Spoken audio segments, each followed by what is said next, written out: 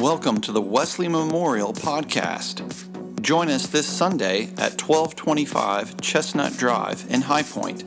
Visit us on the web at wesleymemorial.org. Now here is this week's message. Truth is better than another. Isn't it offensive to say that one truth is higher or greater than another truth? And that's one reason why we're doing this series called A Reason for God. Today's theme is that the message of Christ is rather exclusive, not in a negative way, but that his words, by their very nature, are exclusive. But that within that exclusivity of his message, of being the truth, there is a radical inclusivity within the exclusivity of Jesus' claims. And it does come down to what is truth. And in every field of study, we're looking for truth, right? If you're in science, you're trying to find truth. If you're in medicine, you're looking for the ultimate truth. Of course, if you're in religion, you're looking for the ultimate truth. When we're children, we learn basic lessons of fire is hot, right? And ice is cold, that Duke and Carolina fans will never probably get along with each other, or whatever you want to throw in. But we learn these things early. Even Jesus said, "You will know the truth, and the truth will set you free." Even that scripture is ingrained in stone over the media center doorway of this very campus. But what is truth? One of the greatest intellects in the history of the world, Sir Isaac Newton, he literally discovered gravity. He said this about truth. He said, "I do not know what I may appear to the world, but to myself I seem to have been only like a boy playing on the seashore and diverting myself in finding a smoother pebble or a prettier shell, while the great ocean of truth lay all undiscovered before me." That we're all on a quest for truth. Everyone asks, what's the meaning of life? Where will I go when I die? What is truth? Wise people ask these questions, and these questions are welcome here. Foolish people ignore these questions. Probably by the same time that movie came out, there are these billboards all around the country, these God billboards. I got a picture of one. Remember these? It's, "Let's meet at my house Sunday before the game," right? A little bit of a guilt trip from God, right? On while you're driving your car, right? These are everywhere. They were very popular. And I remember I was driving in Asheville at the time where I lived with a friend who was kind of a lapsed Christian. He was kind of coming back to his faith in our mid-20s. And I said, "That's pretty cool, maybe, what do you think about those? I think people will read those and maybe they'll, think about God." And he was very honest. He was still like a cynical guy. And he's like, "I don't think people really care." It's like, and he's probably right. He was like, "I don't think people really even notice." And he's probably right. People maybe don't care. And they have that attitude, though, at their own peril. Because the Bible makes it clear that the truth is knowable. Job, in the Old Testament, he said, "I know my Redeemer lives." Paul wrote, "I know in whom I have believed." John wrote, "You can know the truth, and the truth will set you free." But some people hear the truth and they don't like it. I had a friend many years ago that got a bad diagnosis from the doctor, and they got mad at the doctor, right? You didn't hear what you wanted to hear, and so you kind of shoot the messenger. But sometimes you need to know the diagnosis before you can know the cure. And the truth helps us get closer to that. Jesus makes an astounding claim in John 14. It's called the I am statements in the New Testament. Every time you see Jesus make an I am statement, in the Greek, it's emphasized. In English, it should be in italics, is the way the Greek was written. He's saying, "I am." He's stressing these words. Every time you see him say, "I am anything," that's what he's doing. And he says, "I am the truth." He's saying, "I am the embodiment of truth." C.S. Lewis had a classic argument in the book Mere Christianity, where he said, Jesus, with these truth claims, you can believe one of three things. Either he was a liar, and he was just making it all up, or he's a lunatic, as C.S. Lewis would say. He's someone that thinks he's a poached egg or the Queen of England. He's completely out of his mind.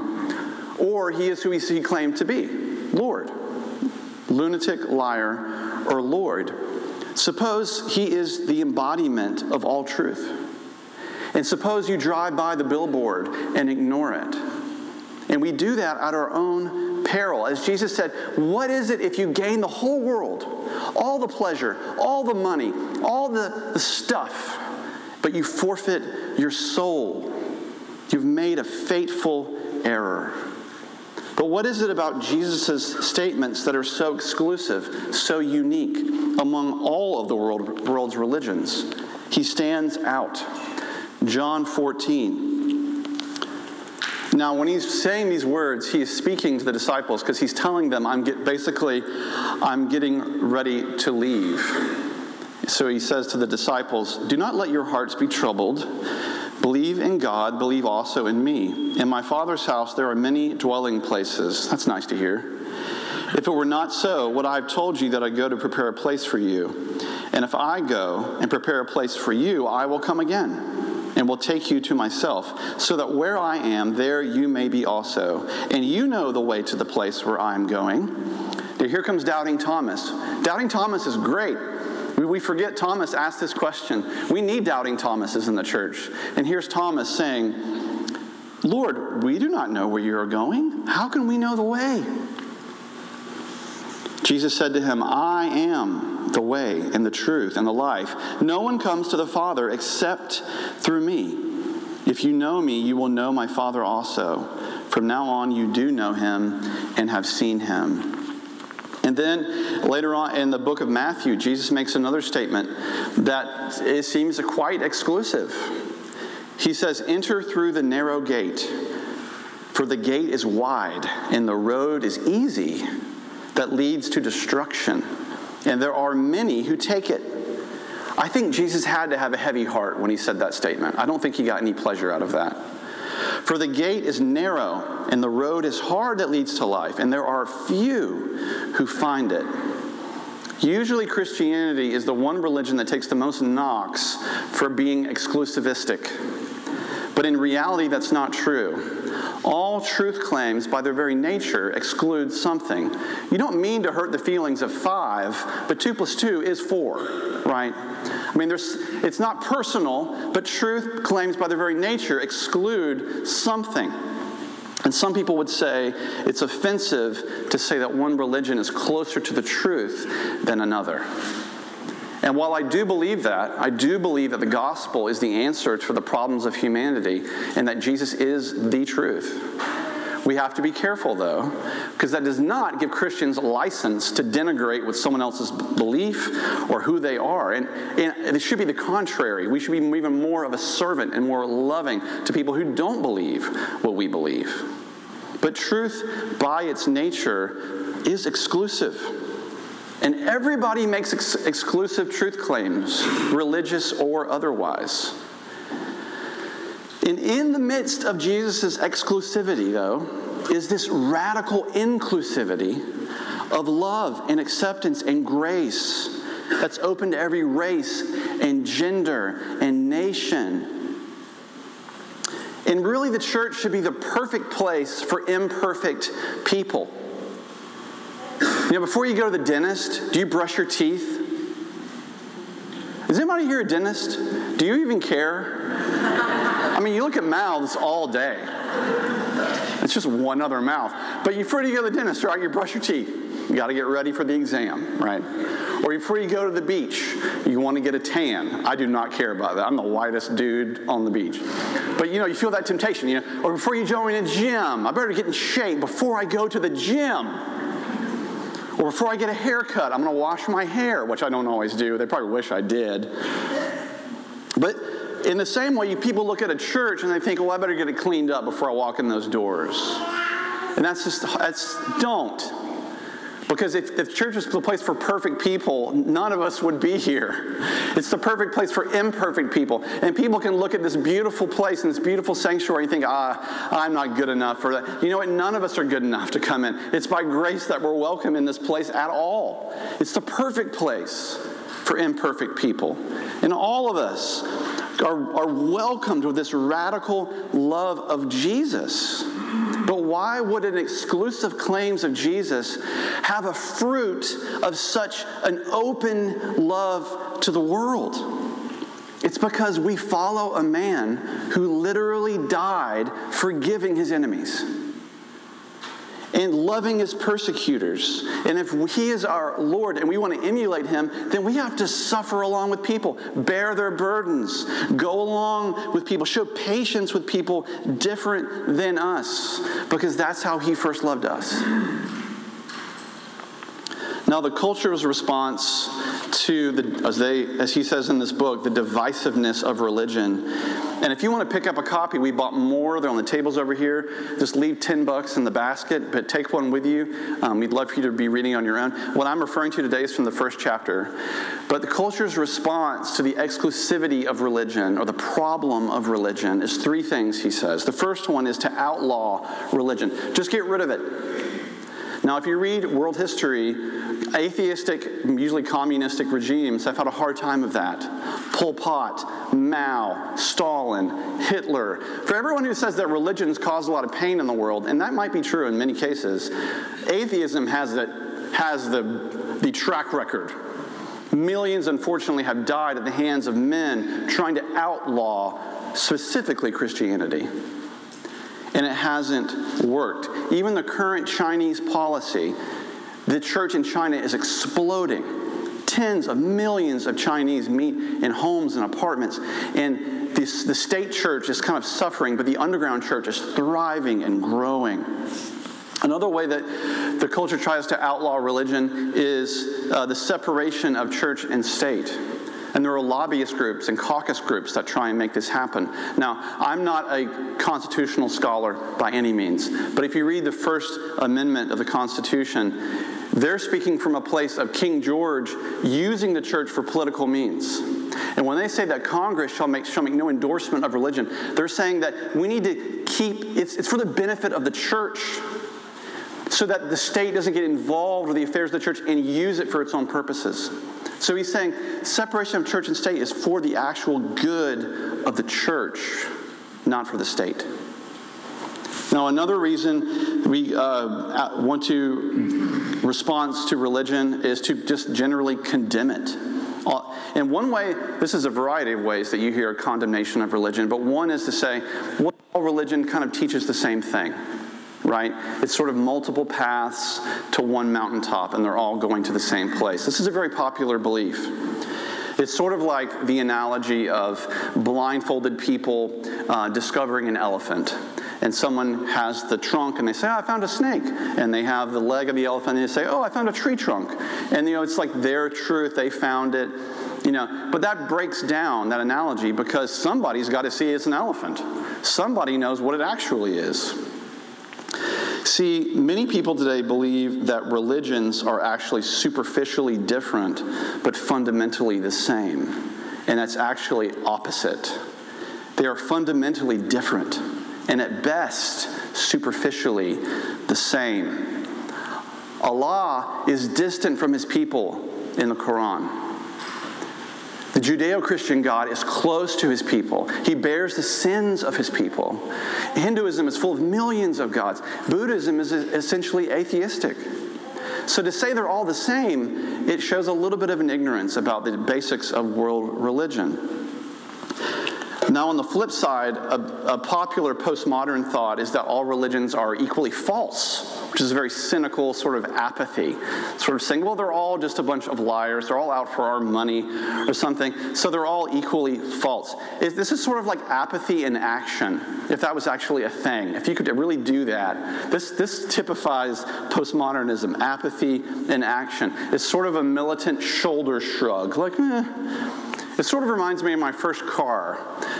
We always loved our first car, right? I remember my first car was a 1982 Volvo, and it was built like a tank. Remember those old Volvos? The doors were like this thick, and it had a 4-cylinder engine. You could see the ground around the engine when you looked down on it.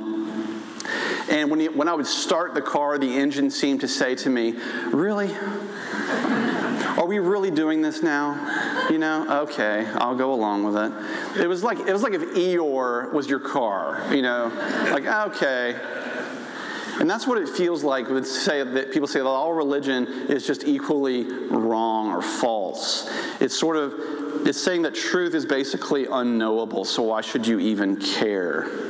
That beliefs about right or wrong, no one can determine that.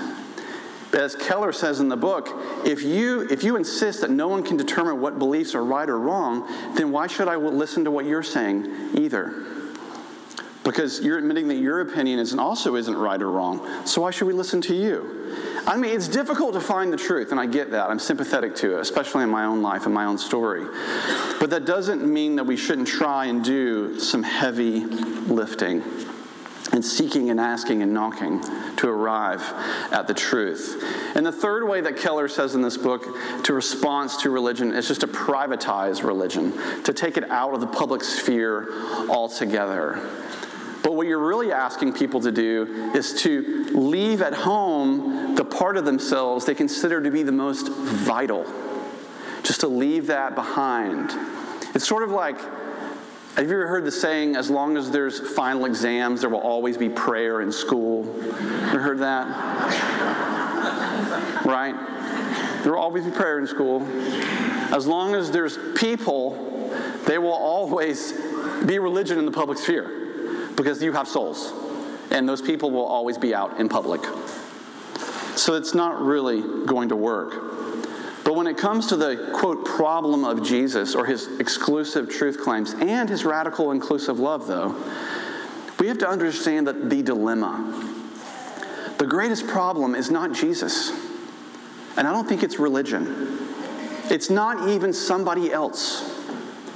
The greatest war is the war inside. It's the war inside. The greatest problem is not somebody else. As C.S. Lewis said, you cannot make people good by law. You cannot just keep adding laws to the books. And now laws are important, but you can't expect it to always be fixing everything all the time. No. The real war is the war inside. In that we are born into a world with the image of God on us damaged by sin. See, Christianity is the only religion that teaches that you are made in the image of God. And that through sin, that image has been damaged. The gospel, or the good news, is that Christianity doesn't just show us the ailment or the problem. It speaks the truth to it, but it also shows us the remedy. And what is the remedy for our damaged image of God? It's the cross. It's Jesus on the cross. His blood shed for you. It's the forgiveness of God. That the most fundamental issue that people have is a lack of forgiveness. Even Mother Teresa said that loneliness is the number one problem on the human soul. That we need to be forgiven. And people say, oh, well, just forgive yourself. But see, I can't do that. Only God can forgive sin ultimately. It's only by trusting in faith that he can heal the image of God of our souls and make us new again. Because maybe it's time for our world to stop asking if Jesus died on the cross and really asking why. Why did he die on the cross? It's because of love. It's because of desire to forgive us. When Jesus hangs on the cross and he famously says, Father, forgive them, for they know not what they do, he is answering the need of the most fundamental issue that human beings have, to be forgiven. That truth can be known. And that truth can be known by you today. You can know that your Redeemer lives. And that when you put your trust in him, that you can live again as well. So long ago, Pilate looked into the face of the man who said he was the truth. And he asked him, what is truth? And today, that question still echoes throughout history. What is truth? And Jesus is very clear. He's saying, I am the truth and the way and the life. And many people today would say, I would come to Christ, but it's too much to give up. But would we really have that same attitude with other areas of our life? People sacrifice to get into the college they want. They sacrifice to make the amount of money they want. We go on diets, usually, well, for better or worse, to give up food to get to their goal. Athletes give things up to get in shape. So God asks us to do what? Maybe give up some things that we know are in our life that are wrong? Is that too much? That he gave up his life for us on the cross to forgive us. And maybe some of us need to lay something down at his feet this morning. I'll never forget when I was 20 years old and I gave my life to Christ. And I was just never the same after that. I was aimless. I was restless. I didn't know the truth of my life. And around a campfire at a camp, I felt God prompt me and say, now is your time, Clark. Give your life to me. And I did. And the result of my life does not speak to a lie or stuff that is all made up in the Bible. It speaks to a reality that Jesus' words are true, and that when we give our lives to him, we are never the same. That his light shines on our darkness and shows us the way to go. Nowhere in the Bible does it say, come to Christ tomorrow. It says that today is the day of salvation. Today is the day to give our lives to God. For the first time, or for the many, many, many times, day after day, recommitting our lives to him and the way and the truth and the life. Will you pray with me? God in heaven, we thank you that we can put our whole hope and trust in you in a world that seems to be so full of lies. It can be difficult to know which way to go. But we thank you, Lord, that you are the way. And that we can put our whole hope and trust in you, and that you do stand apart throughout history, that there's no one like you. Thank you, God, that today is the day that you're with us. Today is the day that we have. So we offer you our worship and our praise as we rise to sing our final song. Amen. Let us stand together.